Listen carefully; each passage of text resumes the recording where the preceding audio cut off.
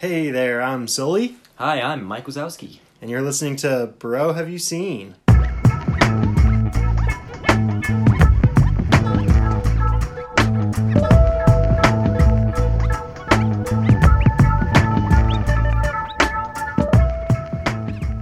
Alright, bro, here we are back in the studio once again. Yes, got the mood lights on, we got the table.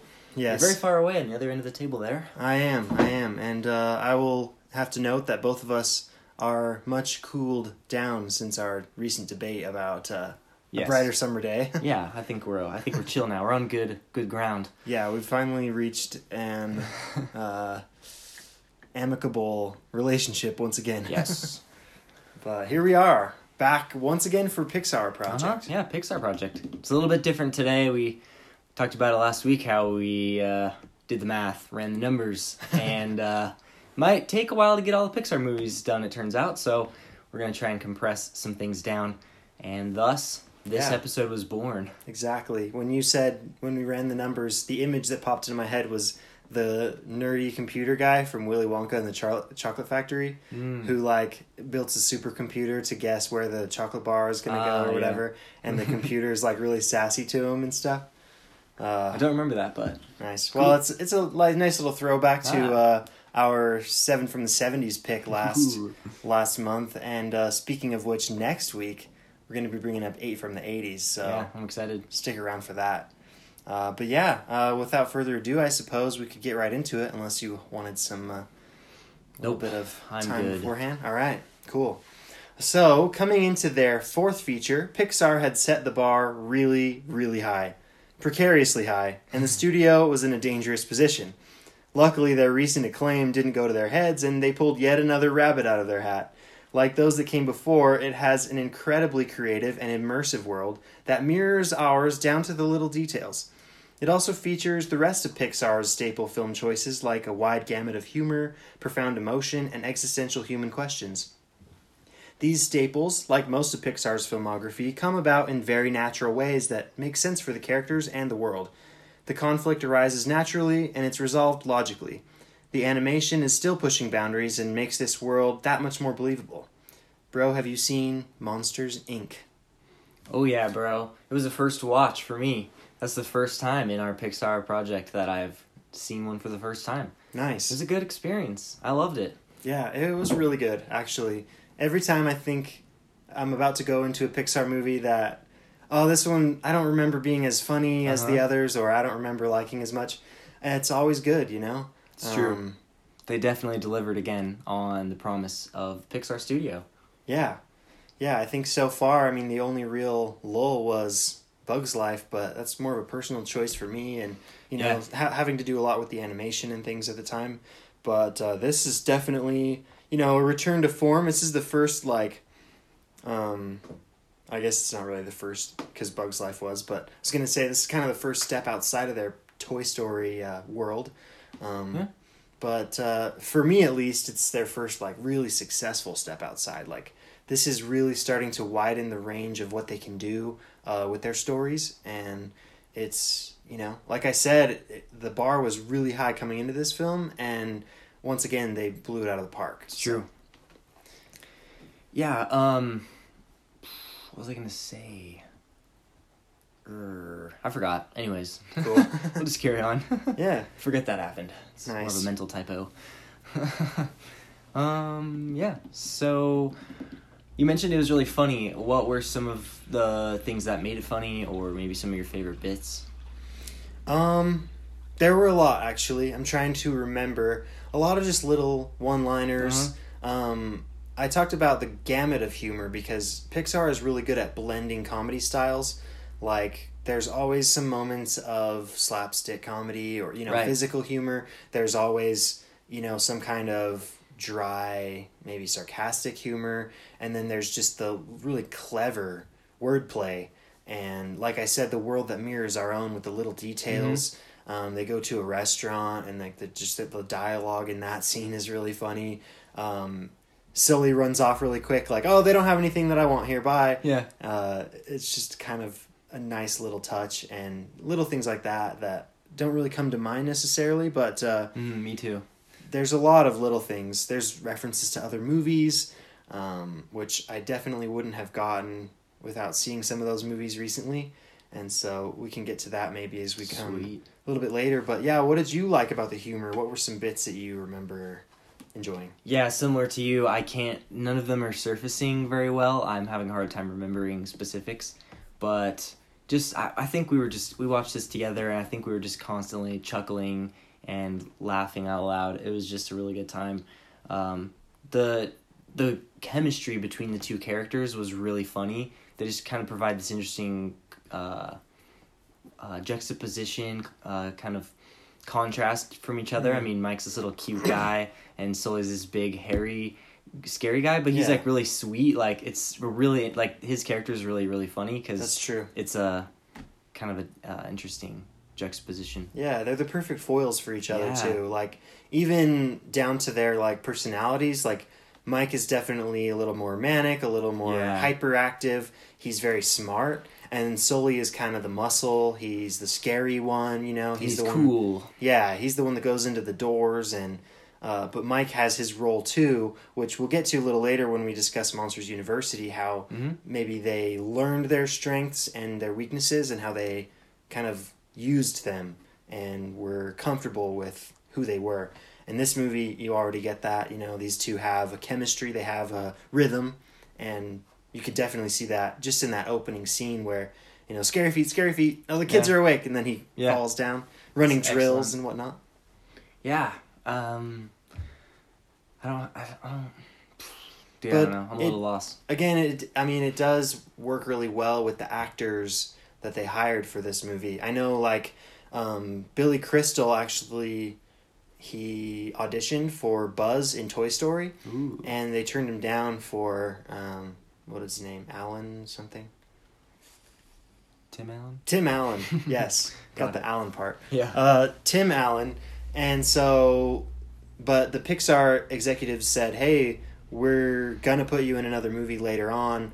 And he's just like, yeah, I mean, do whatever is best for the movie, but let me know when you have a good script. And so eventually, I guess, down the road, they created Mike Wazowski based on his comedic talents, his acting talents.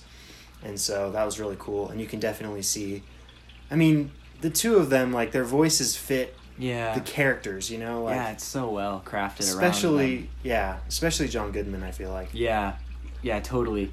He seems like that kind of guy where he's like this big, like, scary looking guy, but he's just like such a teddy bear. That's true. And that's like totally what Sully is. Definitely his really persona. Funny. Yeah. And down to like Steve Buscemi as Randall Boggs, who's just kind of greasy dude. Like, yeah. But really good, and he's a good part in this movie. Yeah, there's so many characters from, you know, not just the main two, but all of the extras. You mentioned Randy and Boo, of course, just adorable, so funny. She's the best. You got like there's the girlfriend of Mike, Celia, and then there's the old lady. The old like do your paperwork lady. Yeah, always watch. Yes, that lady. So probably there's really so many characters. And the creatures feel unique. Like the creature design is really good. That's something we'll talk about a little bit later when we get to Monsters University, but I felt like this one, they really nailed, you know, just, it wasn't like they took one monster design and then kind of altered it to make copies with like, oh, this guy's got 4 eyes, or this guy's got 6 eyes, you know, like they're all very unique, and they play into the strengths of what the body type of that monster is or whatever. Yeah. So. Okay, I just remembered a funny bit. There's like the slime guy, like the sluggy slime guy. Oh, yeah? And he's in the city and he goes through the thing and he says, "Aw, great." It's a great double joke. And it was a great one. Yeah. Yeah, he got sucked through the subway grate. Yeah, that was so like funny. Made of gel, so... Yeah, so exactly. They didn't just have like a typical monster. They had so many intricately crafted people. Yeah. I mentioned Spore. It's like this. If anyone knows, it's like this video game. You can like make these custom little creatures and evolve them and stuff. That's and this reminded me of it. Yeah, like true. Because they all have like little weird quirks and different body structures and body types, and like it's really fascinating. It's funny that you remembered that random game from childhood. But yeah, there's like a giant dude. There's little tiny guys. Yeah, I mean, Celia is kind of like a Medusa type character. She's got snakes for hair and just all the different stuff. When you mentioned the gel guy who gets sucked in the subway grate, it reminded me of the moment when they're in the actual facility and there's the slug who's mopping the floor. Oh, yeah. He mops one spot and then he moves and then, like, he just left a stain on the floor. Yeah, and that's the stain he was cleaning up earlier. Yeah, he's just constantly cleaning up after himself. It's almost like none of the monsters make a mess. It's just him. Like, yeah, it's so funny. And they all play together so well. Like, the universe is so fleshed out. You've got, like, it just feels really real. Because in real life, you know, there's all different types of people and they all have their own little quirks. And it's a lot easier to see in the monster world. So I think that's kind of an interesting thing. Like, in real life, we kind of mostly all look, like, very similar and have very similar things going on. But all these people have really interesting and observable differences that... That's true. And they're all, like, they're in the background. You can see them, like, just the example of that great guy. He was a great guy. He was a great guy. He was a really good guy. It's just kind of these little moments in the background sometimes. Yeah, this whole episode's just going to be dumb, great jokes. Yeah, exactly. Beware, listener. Yeah, and one thing that really struck me this time was the flip, the reversal of roles, I guess. Pixar is kind of famous now for showing us a world that we haven't seen or a side of a world we haven't seen. And it plays on that classic, oh, there's a monster in my closet. Like, well, where does the monster come from? And it's the biggest thing that stood out to me this time was how the monsters are afraid of the children. Yeah. It's the classic, like, oh, there's a spider or a snake, and your parents tell you, well, don't worry, that snake is just as afraid of you as you are of it. And this definitely, the whole movie's about that, really. It's just how afraid these monsters are of someone so innocent as a little girl. It's true. I wonder what audience's reception of it was, like little kids, like if little kids were okay with this or if they got kind of creeped out. Because it's such a universal theme for kids. Like, I don't really remember thinking there was monsters like in my closet or under my bed, but it's those things where like a shirt looks like a monster. Exactly. And it kind of plays into that for me. And I think there's a couple times in this movie in Monsters University where like a monster will go and like hang itself up on a coat rack. And like, dude, that's totally like... like the closet is open and there's like a dark weird shadow and it looks like something creepy. That could be the freaking monster just like hiding. It's true, and you never know because like once they get rid of the door or they power it off, then it's just a closet. You never know. Like it's so interesting because like it poses a question of like what could be happening that we are totally unaware of. Like it's an alternate dimension. Yeah, it's crazy. I mean, I don't believe that that's true, but I think it's interesting to think about. It would be, and it's fun to see in like this awesome animated movie. Yeah, it would be cool and terrifying, I think, if that was the case. Yeah. But, it's, I mean, it also kind of flips that side of it. Like, okay, the monsters act scary, but, you know, they're kind of desperate. There's this power struggle, not power struggle, but, you know what I mean? Like, there's, I'm trying to explain it. Yeah, I kind of get what you're saying. There's an energy crisis. Yes. In their world. Perfect term, I think. An energy crisis, and they've been relying on fear for so long. Anyone who's seen the movie knows this is kind of a big plot point, and I don't necessarily want to spoil it, even though it came out in 2001. So maybe we'll just stop right there. If you haven't seen Monsters, Inc., like you, Baron, if anyone out there was like you, they need to go see this, right? They need to, yeah. It's a total essential Pixar movie. It's one of the best. I think it's up there for me with maybe... I don't know if I like Toy Story 1 or 2 better yet, but it's up there for me right now in our chronological order. And I had an idea that maybe we'll just wait to rank them till the very end when we've seen them all. Haha, everyone has to wait, including me and you. Yeah, and maybe we can do a retrospective episode where we discuss favorite moments, favorite characters over the whole oeuvre and kind of rank them out a little bit.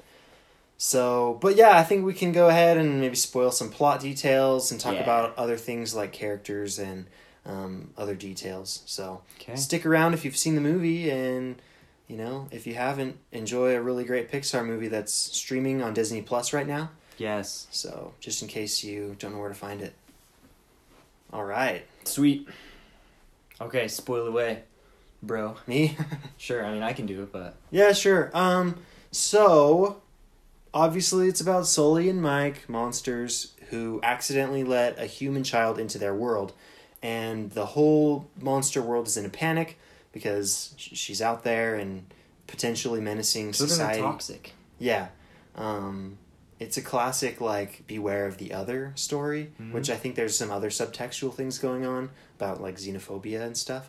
But anyway, it turns out that Randall, the creepy chameleon dude, he's planning to change the game because he's jealous of Sully and the ability he has to scare children. And so he wants to kidnap kids and force them into this machine that sucks the screams out of them, and it's way more potent. It provides more energy than just going into their rooms and scaring them at night, and it's a lot more efficient, I guess. But it's very inhumane. Yeah, and we find out that the good-natured mentor figure to Sully, the crab spider thing... Mr. Something Noose? Yeah, Water Noose. Water Noose. He is in on the whole scheme, and he's willing to, terrorize these children. And kind of turn his head to what Randall's doing underneath, it seems. Yeah, even though what Sully and Mike find out is that kids aren't that bad, they're not toxic, and they're actually, it's kind of, they play on the pet analogy thing where, like, Mike is all, you don't name it, then you get attached to it. Yeah, it's really and Sully names her Boo, and so, like, they become really attached to her, she grows on them, and it's sad when they have to get her back to her room, but that's kind of the main mission of the movie is, let's get Boo back home. Right. And there's lots of, like, interesting roadblocks, like when Sully thinks she got in the garbage compactor, which was a really intense garbage compactor. It crushed it, then rolled it, then sliced it, then punched, like, it did every sort of operation on that garbage. Yeah. Because they dress her up in this fake monster outfit so she can blend in, and one of her eyeballs, fake eyeball, which is like a lamp or whatever, gets into the garbage and he thinks it's her. But it's really funny, it's good, and then they get banished to Antarctica with the abominable snowman, and this is where their relationship comes to a head between Sully and Mike. Mike still thinks it's foolish to still try to help this girl when there's bigger fish to fry in his mind. And but Sully cares too much, and he's too nice of a guy, so he goes to the nearest village, hops in a closet, and comes back. Long story short, they eventually barely get Boo back into her room, and they shred her door. Throughout all of this, they find out that laughter is more powerful than screams. Yeah. So it's kind of a, like, it's playing on the emotion thing, like, happiness is a more powerful emotion than fear, and if you make people laugh and happy, it provides quote-unquote energy in your life, in their life, without being a negative form of energy. So yeah, I love that. It's such a cool twist, and then by the end, Mike is sitting there telling, like, stand up to the kids and making them laugh, and at the end, they just kind of have that good closing scene with everyone. The scare floor now is like I can't remember what they renamed it, the laughter floor, the happy floor, what funny floor. Something like whatever. that. Anyway, they rename it, and it's just like, it looks like such a party. They got like balloons and everything. It's just like so fun, and everything worked out good, and everything got resolved, and we got a lot of good closure. And we get the door back, and you can see Boo again, and it's really good. They definitely bonded over that experience. Everything kind of delivers and wraps up very neatly, which, of course. It's true. And it's a win-win, it's, the humans benefit, the kids can have a good joke from this random creature that shows up. In the middle of the night, I feel like that disrupts the entire point of kids sleeping, like... Oh, well, it's fine. That'd be funny if, like, I bet the parents, they don't even know about this, so, like... Yeah, that's kind of funny. Anyways. That's true. But, yeah, also the monsters get energy, and there's no more crisis, because every laughter is who knows how many screams. Yeah. Or every laugh. So... Yeah, all right, that was kind of the plot. Very quickly. Little digression there. But, I don't know, what's next? Let's get to characters, I guess. Is that... We kind of went over characters, I think, mostly. That's true. Who's your favorite character in the movie? Ooh. Maybe besides the two leads. Ooh, yeah. Okay. Let me think for just a second. Maybe, okay, this might be a little bit cheating, but the whole group of like the FDA, what were they called? The CDA? Yeah. Those guys were hilarious. Like Child Detection Agency. Just like when someone would come in with like a sock on their back, they'd just throw them down, quarantine them, shave all their hair off, put them in a cone of shame. Yeah. Like, so funny. I just love those guys. They just roll out everywhere, and they're just like ready to go. Menacing. They're like right behind. They're like right there, ready to go at all times. Yeah, and they all have matching suits. Yeah, and they just have like cool tall heads and like 3 fingers, and they're just like so weird. Like, I love those guys. Yeah, true. Yeah, cool. I guess that reminded me actually of a character that I really liked, who is that orange furry dude with the horn. Yeah, who's the first one. He gets a sock. He's kind of the comedic relief, I guess. Yeah. He's constantly getting run-ins with children in their and it's always Mike and Sully's fault. Like, it continues to be Mike and Sully's fault. Like, all the stuff in the locker. Oh, that's sprays true. out on that, like that they hide, and then it comes back out on him. He's like, oh no, not again. And his stupid partner who keeps ratting him out. Man. But yeah, that guy's funny. I just like the way he walks. He's got kind of this swagger. Yeah. But he's always like, hey, what's up? I like that. Yeah, he's a good dude. Cool.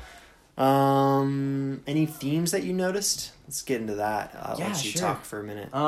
Yeah, you kind of touched on some of those themes that I thought were most important, like how happiness is trumping fear, and the relationship between the humans and the monsters. And I don't know, I don't think there's too much deeper meaning. I mean, there might be some subtext stuff like you were mentioning, but it's just a really wholesome story, just, you know, really, really wholesome, humorous. It's a good kind of escapist type movie. Yeah. Where you just kind of... I think so. You don't have to think too much about stuff. I mean, it's a kids' movie after all. Even though... And that's kind of oversimplification, because lots of kids' movies have really good themes for everyone. Universal themes. It's true. But this is just a really fun piece of movie that I just had a good time watching. Like... Yeah. I didn't really find too much deep meaning to apply to my life to, like, make me a better person or to explore, but it was just a good time, and that's always a plus, just to have a movie that makes you laugh, makes you smile, and, you know, wraps up nice, and that's true. All the above. That's true, and Pixar's classic emotion, you know? Yeah. Maybe I didn't feel it so potently as I did in other movies, but it was definitely there at times, and... You really feel for Boo, and you can understand why Sully has an affection for her, and a protective instinct, I guess. Yeah, I think the only thing that I noticed, you know, subtextually or whatever, thematically speaking, was that xenophobia thing that I brought up earlier about just that fear of the other. You know, these monsters are taught from a very young age to be afraid of the children and to be... to treat them like animals, you know, like stay away from them at all costs. And there's this very imposing government agency that's meant to, you know, clean people from contamination and stuff. Like, they don't even know anything. Like, if they had ever found out that, oh, these kids actually don't cause any harm, but they didn't. They just, like, kept on going with this blinded belief in something that they have no clue about. And I think that could be a little bit of a commentary, you know, about our society, how we're always afraid of people from other places, and what are they going to do? They speak differently and they look differently, and oh man, like, let's not touch them or interact with them. That was kind of a whole thing about, like, segregation after, you know, the slavery era, you know, after emancipation and all that, up until civil rights movement, I guess. Just, like, you know, the segregation of it, like, oh man, white people, we don't want to be touch the unclean people, you know, like, it doesn't make any sense. They didn't. It's like they didn't even know what they were doing, and if they had stopped to think logically, then it wouldn't have gotten to that point. But, you know, it happened, and this movie, I think, is kind of commenting on that. For all its levity and for all its humor and things, I think there is a little bit going on commentary-wise. You know, they say that comedy is just someone who's angry at something makes a joke about it, you know, like, if you want to make comedy, you need to find out what you're angry about. And so I think that could be a little bit of a thing. Yeah, I think there's some good commentary there, politically, maybe, like, you know, like you said, with the big corporation type thing, maybe about industry, how, like, where we get our power from, like oil, and, like, I don't know, maybe some different things you could draw out of it, if that's not reading too much into it. But yeah, I think there's probably some stuff to explore, and it's a good stuff. So yeah, but like you said, I think it's very much directed at kids. I think it's meant to teach kids that you shouldn't be afraid of the monsters in your closet. Even if they are real, they're probably nice. Right. I mean, it seemed like only a couple of the monsters were actually bad. Like Randall, he was like the only real troublemaker, evil one, I suppose. But all the rest were kind of just doing their job, and they hadn't yet awoken to the error of their ways, I suppose. So, but most of them, I feel like, were good-natured and good-hearted. So maybe that was kind of the message for kids. And either way, it was a funny movie and a very creative world, like I said off the top. Yeah. So I think we could probably call it there. And before we go, yes, we've been, as we go, kind of talking about animation, kind of how it's been progressing. So I wanted to hear your thoughts on what you think about this compared to the previous ones we've watched. And did you notice the Pizza Planet truck? I did on this one. Yes. We haven't talked about that much, but that's something we've been looking for every time we watch the new one. Yeah, I think it's during that sequence where they're hopping in and out of doors in the big giant warehouse that moves all the doors around. They shove Randall in a door at the last second, and he pops up in a trailer in the middle of nowhere, and the Pizza Planet truck is parked outside. So a little bit of an Easter egg for those of you who want to know where it is without Googling it, I guess. Yeah. It's all online now. It's 2020. But, I liked the animation a lot. I thought it was leaps and bounds ahead of, say, Bug's Life. Right. And it's probably a little bit further ahead of the Toy Story movies, just by the hair. Mm-hmm. There's different things that they're animating in this movie that they hadn't before. Like when Sully crashes his sled in Antarctica and the wind's blowing and the snow is blowing and his fur is kind of moving around. Crazy. It looks very realistic, and I really admired that about it. In fact, I found out that it took like 11 hours to render a single frame of Sully just because he had like over 2 million individual hairs, which is very high level of detail, especially for 2001. So props to Pixar on that. No kidding.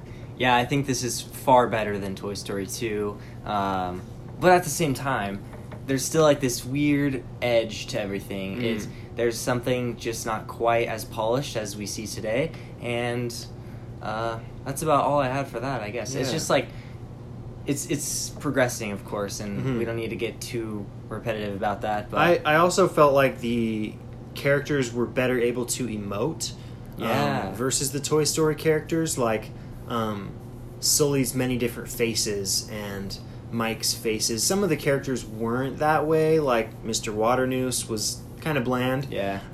The creature design was cool, but he wasn't well animated, I don't think, from a emotive standpoint. Yeah, and like it seems like Mike's emotions, most of it comes from his eye. Like his brow, like how his brow overs that. And I definitely want to talk about that in Monsters U. Yeah. But and the faces, they cool. really ramp up the faces in Monsters U. I was thinking about that. Oh yeah. And in this, there's so many more characters than there were, like, in the background and the cities. It feels more fleshed out. I think I mentioned it was Toy Story. It felt like it was in a computer box. Yeah. But this one feels like it's much more expansive. The backgrounds are fleshed out. It feels wide-ranging and like a real place that we're looking into instead of, like, a little teeny cardboard box with toys in it. Absolutely. Yeah, I liked it a lot. And you can see the confidence behind Pixar's animation team. Just willing to push their boundaries and expand their own limits. Yeah, they're putting it all on the table here, and I loved it. Yep. I'd say this movie, probably a solid 4.5. Dang. I think it's missing that emotion that I really like to connect with, especially that Pixar delivers so prominently. This one I didn't quite feel, so I wasn't quite there. It wasn't a movie that blew me away, but it's a movie that I love, so 4.5 stars for me. Yeah, I'm about there with you. I think I'm going to say like a solid 4. It's just missing something. Like, there's just something else there. I think it is the emotion. Just a little bit lacking, but that's okay. I still really like this one a lot. I'm interested to see where it's going to land. I don't know how high it's going to be. I have so many others that are so great later on. It's almost impossible to rank them because I know you have to find, okay, what's the worst one? Well, none of them are bad, so it's true. Yeah, this is really great. I highly recommend, and I was really, really excited to see this for the first time. Cool. to talk about it. So Sweet. epic. All right, shifting gears just a little bit. Yeah, we'll take a small break and then. Yes. Yes. Let's take a small break first before we switch gears a little. Oh, yes. And we'll be right back to discuss 2013's Monsters University.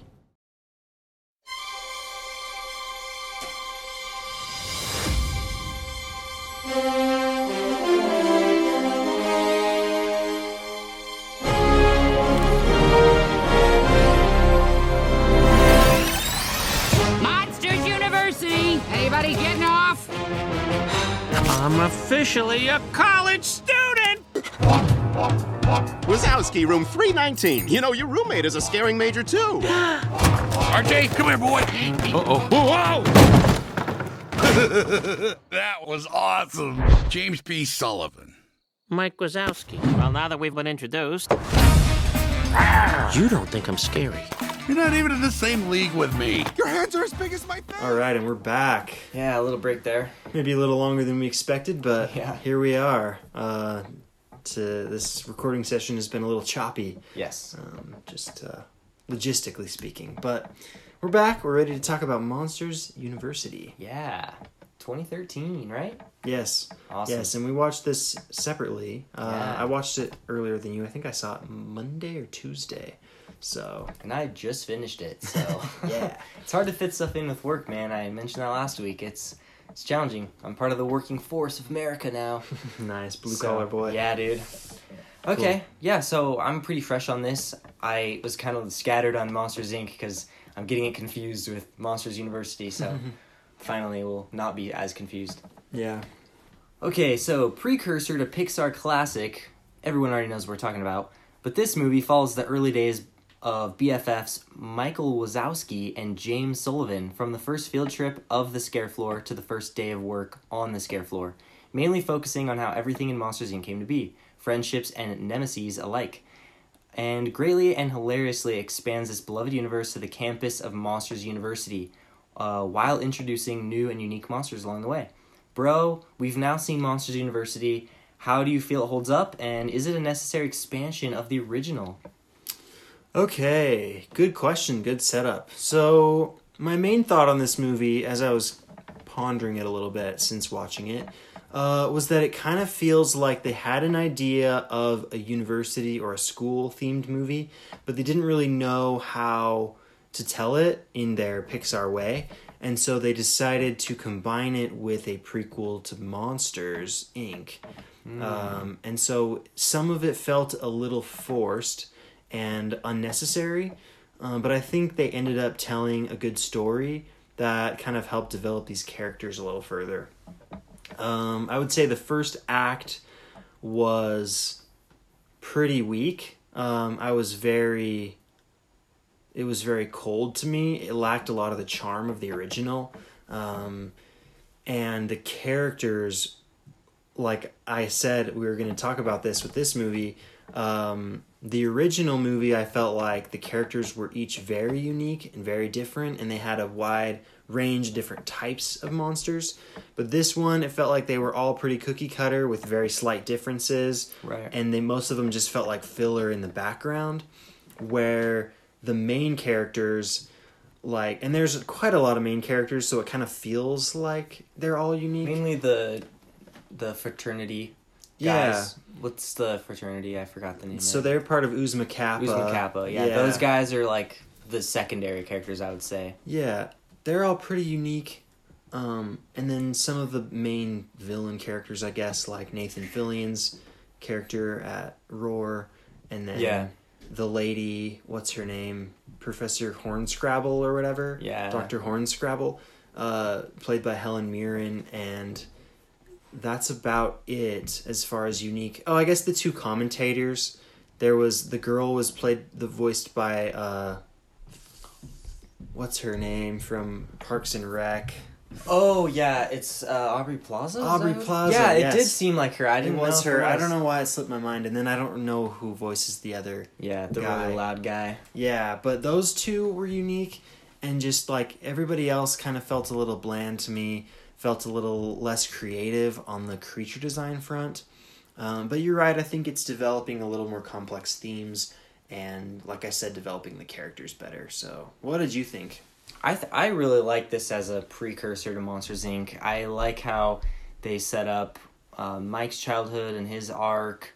I like how they set up Sully, and there's interesting twists and turns I wasn't wasn't expecting, but maybe there's stuff I want to say, but maybe we should just say like spoilers ahead, because I just kind of want to go. Yeah, sure, let's do it. Spoilers. So, yeah, spoilers. Go watch Monsters University. Pair it with Monsters Inc. It's a good double feature. Also streaming at Disney Plus, of course. It's the hub of Disney movies. Yeah. Anyways, so I liked Mike's arc and I liked Sully's arc. Like when Mike shows up to the university, you think that his roommate is going to be Sully, but ends up being Randy. Like that was a pretty interesting twist. And then how Randy like gets beat by Sully causes Randy to not score very well on the final exam thing. That one felt a little weak to me. It felt like they really were trying to tie them together. Yeah. But it was kind of interesting, like how he's like, "Oh, I'm never going to lose to you again," and it creates this bitterness. So then it's like, okay, so now looking back on Monsters Inc., stuff makes sense since they've now explained it. Yeah, it makes sense, I guess. It just didn't feel as well developed, I guess, for lack of a better word. Like maybe like less authentic. I don't know. Yeah, it felt a little forced. It felt a little bit like, okay, that minor little detail is not enough to cause this lifelong bitterness to where he's gonna, become corrupt and like destroy the whole facility and stuff just because, Sully beat me one time in college. Like it seems a little arbitrary and petty, I guess is the word. Right. But yeah, I guess it gives you a reason. So. It's true. It's not the best, like, way to make a prequel, but I think it does it pretty well. I enjoyed all the stuff with Mike being a little kid and going to the scare floor and going in the room and his wonder on his face. Like, he's just such a cute little guy. That was a nice little face, though, when he comes out of the door. Yeah, and he's just smiling and everyone's like, whoa. Yeah. There's lots of good stuff like that. I liked all the early stuff, and then I liked how... And speaking of that, it sets up the whole character trait of Mike that he's not scary, but he's fearless. Right. That's kind of his big thing. He does not fear anything. And he gets a little timid, maybe a little nervous at times, but for the most part, like, he's very confident and he knows what he should do, and, he's not afraid of situations when his back's against the wall. So. Yeah, he uses his know-how to fit the situation, which actually, that was one of my favorite things that they expanded upon, is the importance of the file. Yeah. That they get, because in the first one, it's like, do your paperwork file. They have, like, the kid files. They have the files of the kids, like, their case file or whatever, like, whatever you'd call it. Mm-hmm. And it kind of tells them, like, okay, what they're scared of, what... And I thought that was interesting little detail of, like, something that they're doing where it didn't show any of that in Monsters, Inc. Yeah. And we're jumping around a little bit, but when the last tournament, when they're doing the, whatever it's called, the scare games? Or the simulation? The simulation.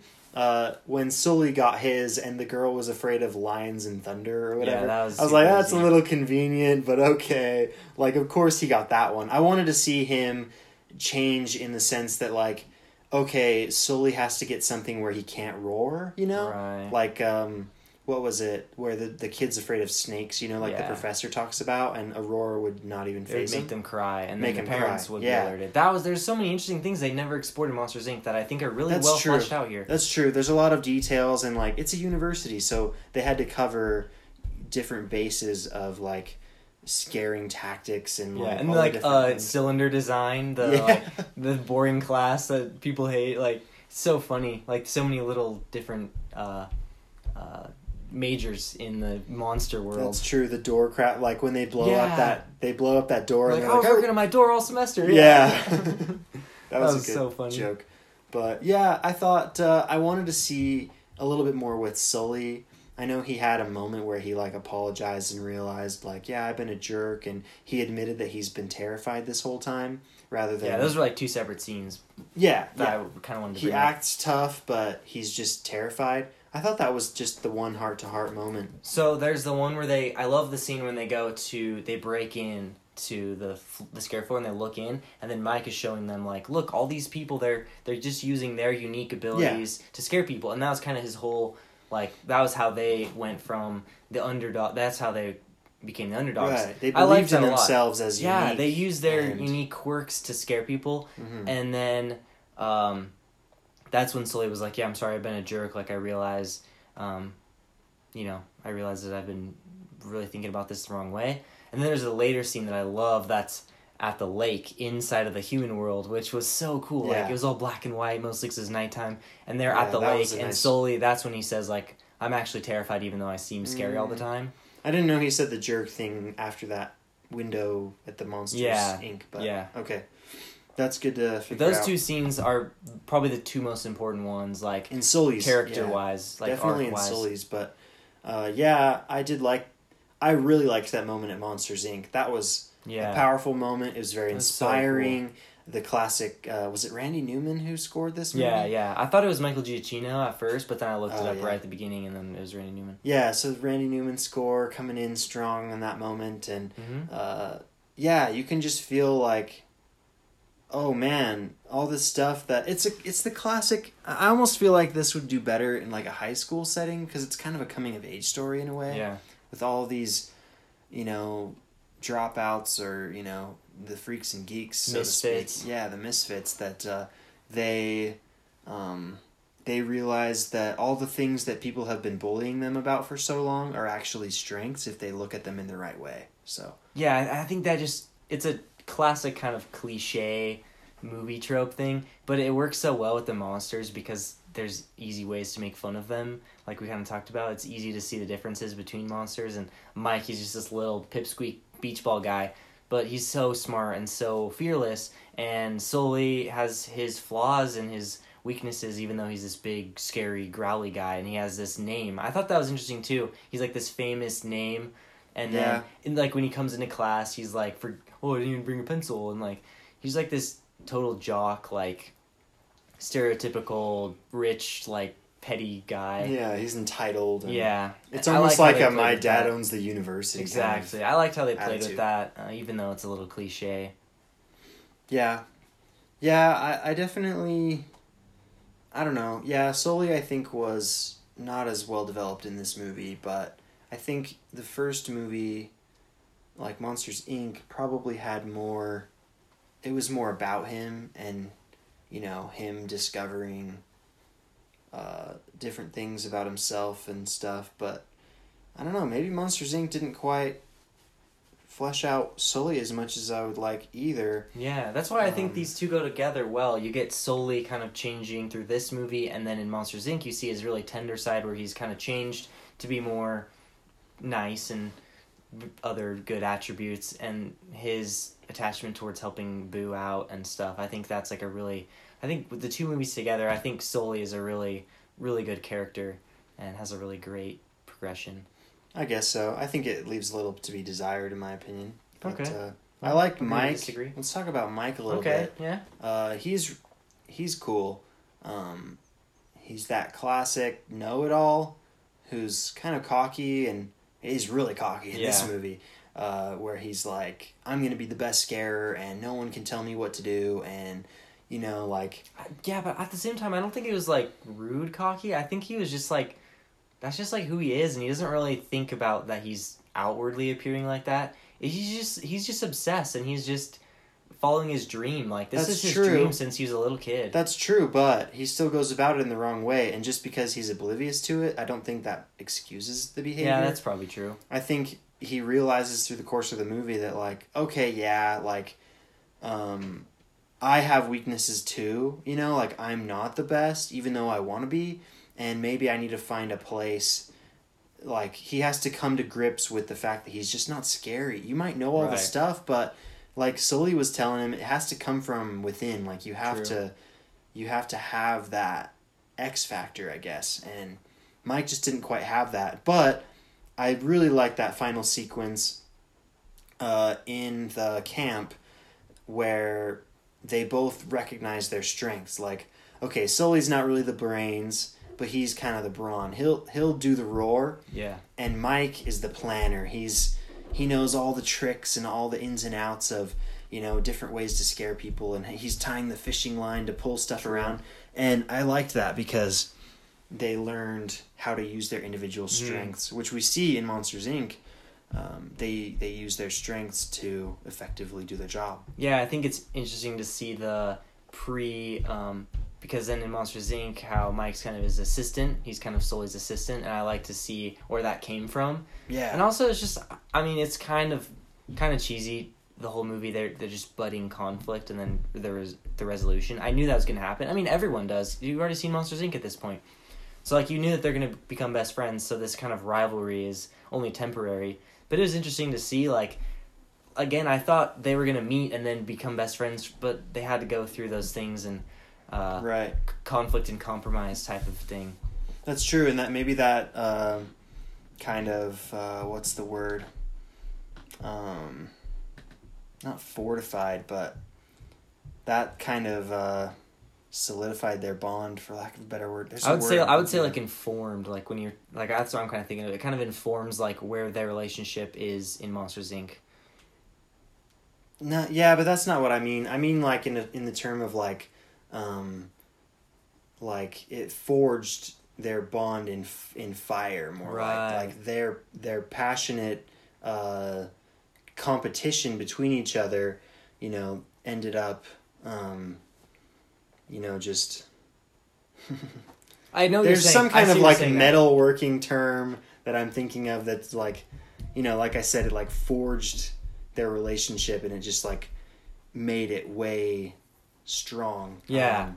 I love the sequence in the apartments in the Uzma Kappa apartments, where at first they're like really hating that they're living so close together, and then later, once they've done so much training, that little montage of them like handing each other stuff, moving stuff so that each other can get and grab something. That was a nice that was so nice movement. That was a good, that made me so happy. Choreographed, storyboard. Yeah, it was so nice. And just like their close proximity, they had to work that out. Like they had to get over those differences, and eventually, of course, it plays out really well. And yeah, I agree. And I think the task scenario of the games, some moments I felt like, okay, this is kind of eye-rolly, and some moments I felt like this is kind of creative and unique. They're putting their own spin on the college/high school type of game movie where they're like, competing against other teams and trying to be the best at different tasks. It's like Survivor, but Monsters, Inc. version. Right. Yeah, it was kind of cheesy at some points, but it's still like, I was still smiling and laughing and like on the edge of my seat a lot of the time. Like, I knew what was coming. I mentioned to you when you came in, like, I see where this is going. Like, I know what's going to happen. It's a pretty straightforward story and arc, and it has some good beats that are, and I think it's a lot more personal than Monsters, Inc. Monsters, Inc. is more of the mission to get Boo back, where this one explores, those relationships and those early stages and all the things we've talked about. I definitely can agree with you so much that I think the personal stuff is done the best in this movie. Yeah. But it's when they try to expand the world, I feel like, that it falls flat a little bit. So what do you mean by that? So when they're trying to talk about the university at large and the different rivaling groups, and the dean, is it Dean Hornscrabble? That's her name? Maybe. I don't know. But that last scene with her, I was like, that was totally pointless. Like, she did not need to. When they're arguing and he's like, I think they got expelled, and he's like, and she's like somehow right in the vicinity, and she's like, what did you mean by that, or whatever, and she flies in and like talks to them, and it doesn't go anywhere. It was them the front cover. It was just a MacGuffin to get them the newspaper. That was all it was, and it was. I felt like that was really it didn't really resolve anything between them and her. Yeah, and what I liked so much about Monsters, Inc. was that world building, the interconnectivity, like all the different doors they were hopping in, and the expansiveness. Interconnectivity, you like that? Just kidding. Oh yeah, I like it when it's done well. But yeah, it's a little reference to our Brighter Summer Day. Yeah, I gotta check that out. Yeah, I thought that the world building was done really well in the first movie, and in this one, they told a more personal story while they were trying to expand the world, I think, further, and it just didn't work. I felt like if they had just focused on, like, I see what you're saying. Uzma Kappa as a group, then maybe that would have worked better. I see what you're saying. It's a lot more sprawling, and maybe they spread themselves a little too thin. They kind of needed that plot device, though. Like I said, the games aspect was kind of cool. But one thing I liked about it a lot was how all the different little clubs and groups, the monsters that were in them were specialized to what they were doing. Like the art group, like there was this big shaggy guy, and he would dip himself in paint and then paint on the canvas. Like the design of the monsters was catered to what they would be doing, and I feel like that kind of adds to that idea of the monsters' like weaknesses or whatever becoming their strengths. So like, in that way, I don't know where I was going. I had somewhere I was going with this, but it's just like that's the same kind of idea through the whole movie where like you kind of see once you notice that, then you kind of see like, okay, all these people have kind of found their niche based on their weird body type and weird like sticking to walls and having really long hair, like two people attached to each other. Like they kind of find a way to use that in a productive way that they enjoy, and that was really cool. That's true. Yeah. It's like reflected not only in the Uzma Kappa people, but in the whole university, it seems. Mm-hmm. Yeah, and it got, there was a little bit of like Rocky vibes I got from it with the final showdown where maybe not. I thought that it would be, but then they compromised their like morals by cheating, slowly turned the notch down for Mike's test. I thought that it was going to go that way where like Roar fraternity actually won the challenge, but then like the purpose, like the fact that Uzma Kappa got that far was the point of it. I forgot kind of how it ended up. But, yeah, so had you seen this before? I guess I have one time. Yeah, I saw it once when it came out. On, like, I saw it pretty Redbox. Recently, like maybe a year and a half ago, 2 years ago. So I think some of the only things I remembered were the library, some of the stuff with the Uzma Kappa, like it being in the house, like the initiation, the mom and stuff, and then I remembered the cheating thing. I kind of remembered solely cheating the thing, and then when Mike finds out and he was like boo, and then it went like I kind of vaguely remembered those scenes. Nice. So yeah, I didn't remember much, to be honest, now that I think about it. Yeah, it was fun. I started once it was going, it jogged my memory. Nice. But it was really good. I had a couple things here. The Randall origin, it's kind of kind of silly, but it's one of those tiny moments that didn't super work for me, but it was a small moment, so it didn't matter. With the glasses, like, where it was really Mike's, like, the whole time, it was Mike who gave Randall the idea to be creepy. Like, his shifty eyes were just because he's squinting because he can't see. And before, he was a super nerdy dude who, like, he didn't understand. This is where Mike's knowledge comes into play, is that Randall didn't understand that his invisibility could be used as a tool. And we keep circling back to this, but I think Randall is one of those key examples that, like, Mike, I think, was oblivious to his help at first, and then he learned over the course of things, like, oh, yeah, let's use our strengths and stuff. Yeah, I think that's a really big centerpiece of the movie, as we mentioned. And I like how Mike, I think it's interesting how Mike is always kind of the root of everything. Like, he's the one that caught the pig, that gets Sully into the roar. Like, all the stuff that happens, really, it's Mike's idea. Like, and he doesn't often get credit, and that's why it's good to see that get resolved. And Sully finally realized, dude, you're so smart. Like, it's been your ideas, like, the whole time. And the funny scene on the bus when he's like, actually, I caught the pig. He's like, good point. Like, he's like, Sully even forgot, like... Yeah, true. He's like, oh, yeah. All I did was catch a pig. Yeah. He's like, actually, I caught the pig. Yeah. No, we actually kind of glossed over the humor aspect. There was a lot of good humorous moments that I found in this. One, you mentioned with the mom, the washing machine little gag. Oh, yeah, that's funny. The guy's trying to do this scary ritual, and the mom is like, oh, you boys, turn the lights on when you're playing, and she's like doing the laundry and stuff. She's like, oh, don't mind me. Yeah. And then one moment that was definitely for the kids when Mike was like talking about how bad he sheds, and Sully's like, I don't shed, and Mike just hits the mattress and all the hair falls down. Yeah, that was a good moment. One moment that I really liked, there's one character, I don't remember who it was, but they mentioned, like, I have an extra toe. Not with me, of course. Yeah, that was so funny. That was the guy in Uzma Kappa, the like purple guy with 2 legs. I thought it might have been him. He also has a line where he's like, "I can't go back to jail." Yeah, that was funny. It's just so random, absurd, but it's really funny. There's so many details. There was so many little like noise in the background that I heard like a character out like as it was passing by, like them saying something funny. Yeah, I was laughing. Yeah, I also liked one of the last moments they. We've already said spoilers, but Mike and Sully get jobs in the mailroom. Yeah. And they're super excited about it, and they're thinking of all these different ways they can improve the system and all this stuff. And then the abominable snowman from the first movie comes through, and he's like, "Hey guys, just so you know, tampering with mail is a crime punishable by exile or banishment." It was just really funny, because if you can connect the dots, then you realize that's how he got kicked out of the place. In the first place, so yeah. And then I noticed a little reference to Disney's history. I can't remember who said it, but there's a line from The Little Mermaid where she says, "But Daddy, I love him." And it's like it's one of the teenagers in one of the scare games. Yeah, it was good catch. Nice. Yeah, so when you can't scare the teenagers, but you can scare the kids. There would be like those pop-outs. One of them said, "But Daddy, I love him." I haven't seen Little Mermaid. That's a line lifted straight from Little Mermaid. It's also quoted in a Childish Gambino song. Oh, wow.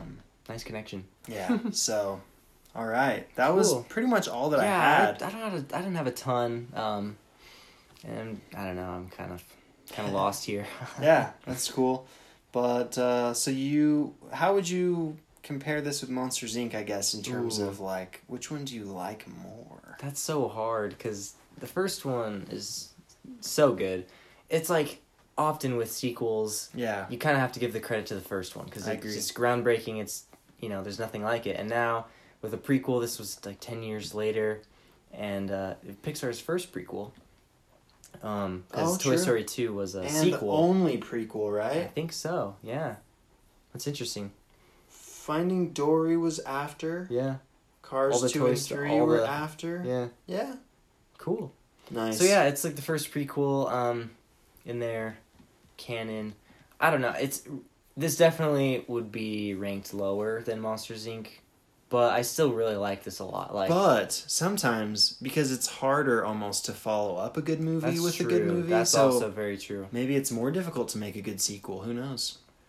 But I was really pleasantly surprised on how well they pulled off the whole prequel idea. And developed the characters and, expanded the world, which I see like, as you're pointing out, there's some flaws to how they executed it, but I think they did it pretty good. Like, you compare this, we always say if you compare this to any other animation studio, like some of the other ones out there, I think this is still way better than a lot of stuff that's being made or has been made. Yeah, and the level of difficulty alone, I think, like you said, it's much more expansive and it's tackling more themes. It's a longer movie by about 15 minutes, and it shows, there's a lot more going on here. It's true. Maybe it was a little too ambitious for their own good, but in the end, I feel like it worked out well. One thing that I will say gives this movie the edge for me was the emotion that I found lacking in the first one. The emotion hit really hard in this, a couple places where I was either cheering, happy, or just feeling that weight of sadness and stuff. So, I think they've definitely progressed in their emotion.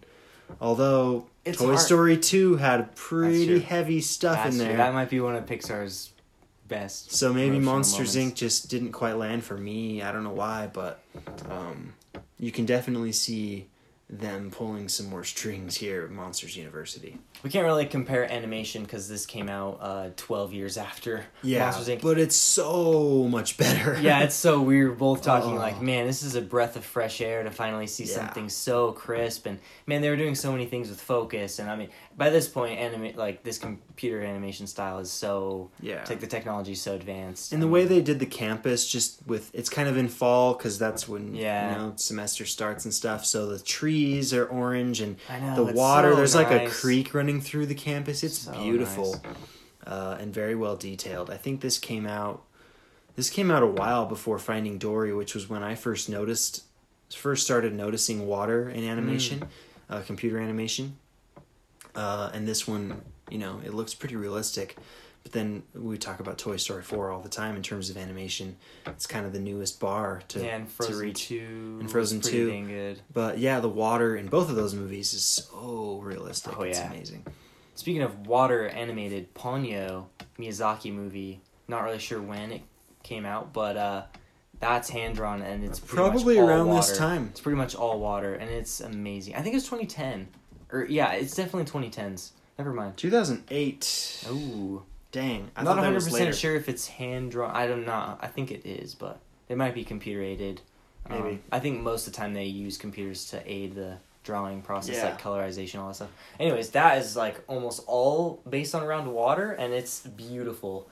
So yeah, animation on this is leaps and bounds above what we're used to from our chronology.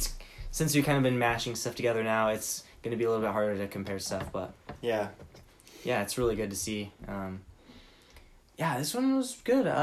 Rating-wise, I've kind of drifted off there. I think it might be around the same, maybe like 3.5, 4. Like, I'm not 100% sure where they weigh against each other. That's why rating stuff is so hard for me, because I rate one thing 5 and then one thing 2.5, and it's like, there's That's reasons true. why, and it's But hard as a critic, I feel it's important to have a stance, It's true. I want to have an opinion. And so, yeah, I think 3.5 for me is solid. There's a lot of really good stuff. I'd say it's more good than bad, but it didn't, even with the emotion, the story beats and just like the logic of it, I guess, didn't quite come together as well with this as I hoped or expected. So, yeah. Sweet. 3.5. Okay.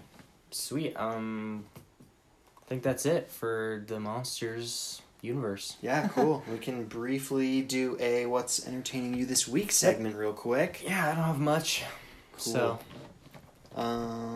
yeah. I decided I would try like writing up, kind of a blurb about mine, similar to how we do the setups for the movies, but this one's a little bit longer.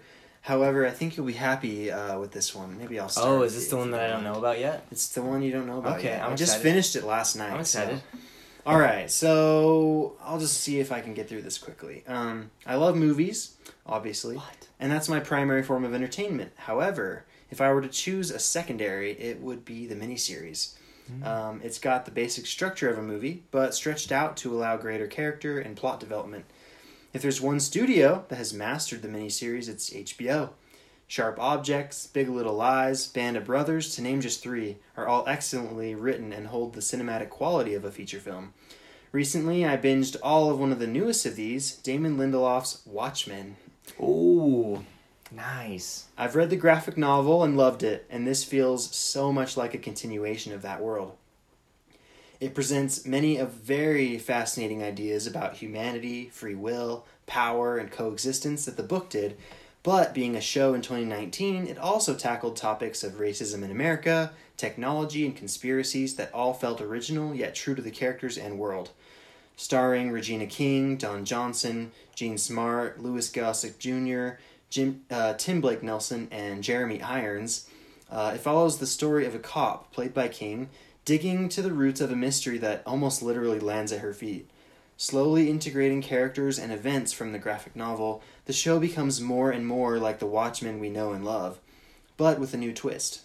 In this parallel version of our modern world, Robert Redford is president, masked vigilantes are outlawed, and cops are required to wear masks after a systematic attack on them by a white supremacist organization called the 7th Cavalry, with a K. You can kind of see where that came from. Vietnam. Vietnam is now the 51st state, and it seems reverse to our society, where white people are living in squalor while people of color are actually treated fairly. In fact, most of the cops are black in this pseudo-Tulsa, Oklahoma. I won't go too much further, not only because I don't want to spoil it for those who haven't seen it, including you, I think. Yes. But also because there's so much to unpack from just 9 episodes that it would require hours of airtime just to cover it all. Bro, what do you know about this great series? Ooh, dude, I'm really jealous that you've seen this and I haven't, because I want to watch it so bad.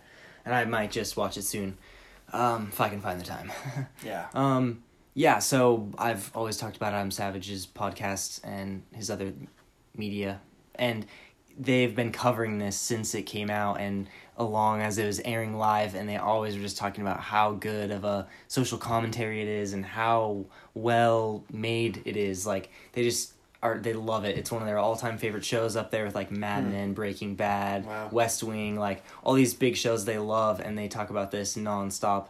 So I've been hearing about it for a while, and I would love to dig into it soon. Yeah, it really packs a punch, and it makes me want to go back and read the book again, because there's a lot I'm gonna that read I missed. I'm finishing Adam Savage's book for the like second or third time. Once I finish that, there's a couple things that I want to read next, and Watchmen is really high up there. I just really want to dig into a really good graphic novel. Nice. It's really good. It's probably the foremost work of graphic novel. It's really influential, so. Yeah, came out in 80s. Yeah, it's crazy. Yeah.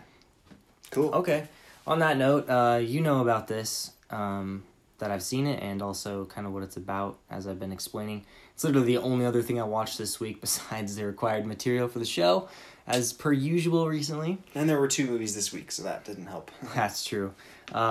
So this is a documentary that was nominated for the Oscar in 2010. This is a documentary by director Banksy, director and also street art, infamous street artist and prankster and troll.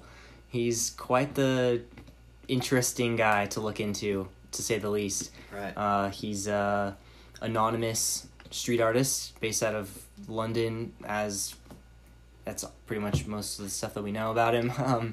But his work is so controversial and very thought-provoking and important, but the way he's playing with art is very crazy and interesting these days with modern art. And this film is called Exit Through the Gift Shop, if I didn't say that, and it's not really about him, but it's about this guy with a video camera that follows a bunch of street artists around. And it's super fascinating glimpse into that world and the early beginnings all around the world. And Banksy talks about different things. It's really fascinating. Really tons of stuff going on. And yeah, I've just been really into art and design and different stuff like that. So I've been trying to watch more stuff like that. And this was really cool. I stumbled upon it. Watched it maybe illegally on YouTube, but it was really good. That's where I found it, so you probably find it the same. But yeah, I'd highly recommend it if you're interested in that, and cool. It's definitely worth the time. It's really fascinating. It's been on my list for a long time. Yeah, dude. Yeah, and we always joke about how on these Pixar episodes it seems like we don't watch anything that's like family friendly at all. Yeah. Watchmen is definitely not. It's super weird, but yeah, it's a little bit more for the adults. But yeah, so for my next pick is Irreversible by Gaspar Noé. No, just kidding. I won't talk about that here today, but I did watch that last night, and it was pretty crazy. There's a lot of cool stuff going on, and I'm still digging into the themes of what it all means. I'm really happy that a director like Gaspar Noé exists. Whether or not you find his subject matter repulsive, That's up to you. or hard to watch at the very least, it's still undeniable that he's a progressive artist who's pushing the boundaries of what film can do, and I really have liked the 2 of his films that I've seen so far. So excited to tackle more of his work in the future. Awesome. Or Yeah. maybe not. I don't know. And that is the end of our show. What are we discussing next week, bro? Next week's episode is the moment we've all been waiting for, the next list episode. Following Sue with the last 3 months, we each pick 8 films from the 80s to share with each other and with you, the listener. If you want to participate in this episode, we encourage your feedback. Reply to our email at brohaveyouseenpodcast@gmail.com. If you send in your 8 favorite films from the 1980s, we will bring them up at the end of next week's show. It's a challenge for all you out there. And if you want to go back in time and listen to our earlier episodes, those can all be found at brohaveyouseen.captivate.fm or downloaded from Spotify or Apple Podcasts. If you liked this show, let us know. Also, you can rate our podcast and leave a review on Apple Podcasts. Every good rating and review helps us out immensely, so please do it now. Each new episode is posted at 6 a.m. on Mondays, Mountain Standard Time. If you want to see what else is entertaining me, check out my letterboxd at Barn Clark. And I'm at Everett Clark 236. see you next week. Bye.